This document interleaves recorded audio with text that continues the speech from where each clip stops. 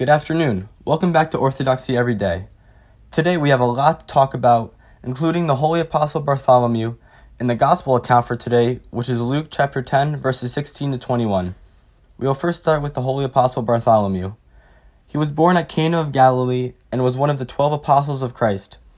After the descent of the Holy Spirit on Pentecost, it was made known to the apostles Bartholomew and Philip to preach the gospel in Syria and Asia Minor.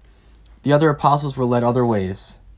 When they were preaching in the cities of Syria and Mysia, they went through a lot of hardships and tribulations. They were stoned and eventually locked in prison.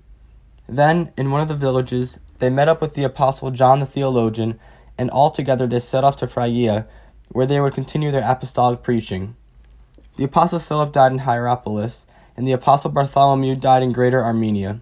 Saint Mariam, Bartholomew's sister, also preached with them, and her feast day is February 17th, when she peacefully died in Lycaonia. The troparion for these saints is, Holy Apostles Bartholomew and Barnabas, entreat the merciful God to grant our souls forgiveness of transgressions. Now into today's Gospel, which I will read right now. The Lord said to his disciples, He who hears you hears me, and he who rejects you rejects me, and he who rejects me rejects him who sent me. The 70 returned with joy, saying, Lord, even the demons are subject to us in your name. And he said to them, I saw Satan fall like lightning from heaven. Behold, I have given you authority to tread upon serpents and scorpions, and over all the power of the enemy, and nothing shall hurt you. Nevertheless, do not rejoice in this, that the spirits are subject to you, but rejoice that your names are written in heaven. In that same hour he rejoiced in the Holy Spirit and said, I thank you, Father, Lord of heaven and earth, that you have hidden these things from the wise and understanding and revealed them to babes.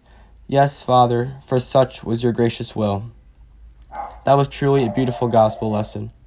One idea from this gospel lesson to take away is, like these saints who are preaching to all the nations, we have to do the same thing. We are all created in the image and likeness of God. So if you are talking about Christ and people really hear you, then they will hear Christ. We are all vessels of grace. Christ goes on to tell his apostles that he who rejects me rejects him who sent me.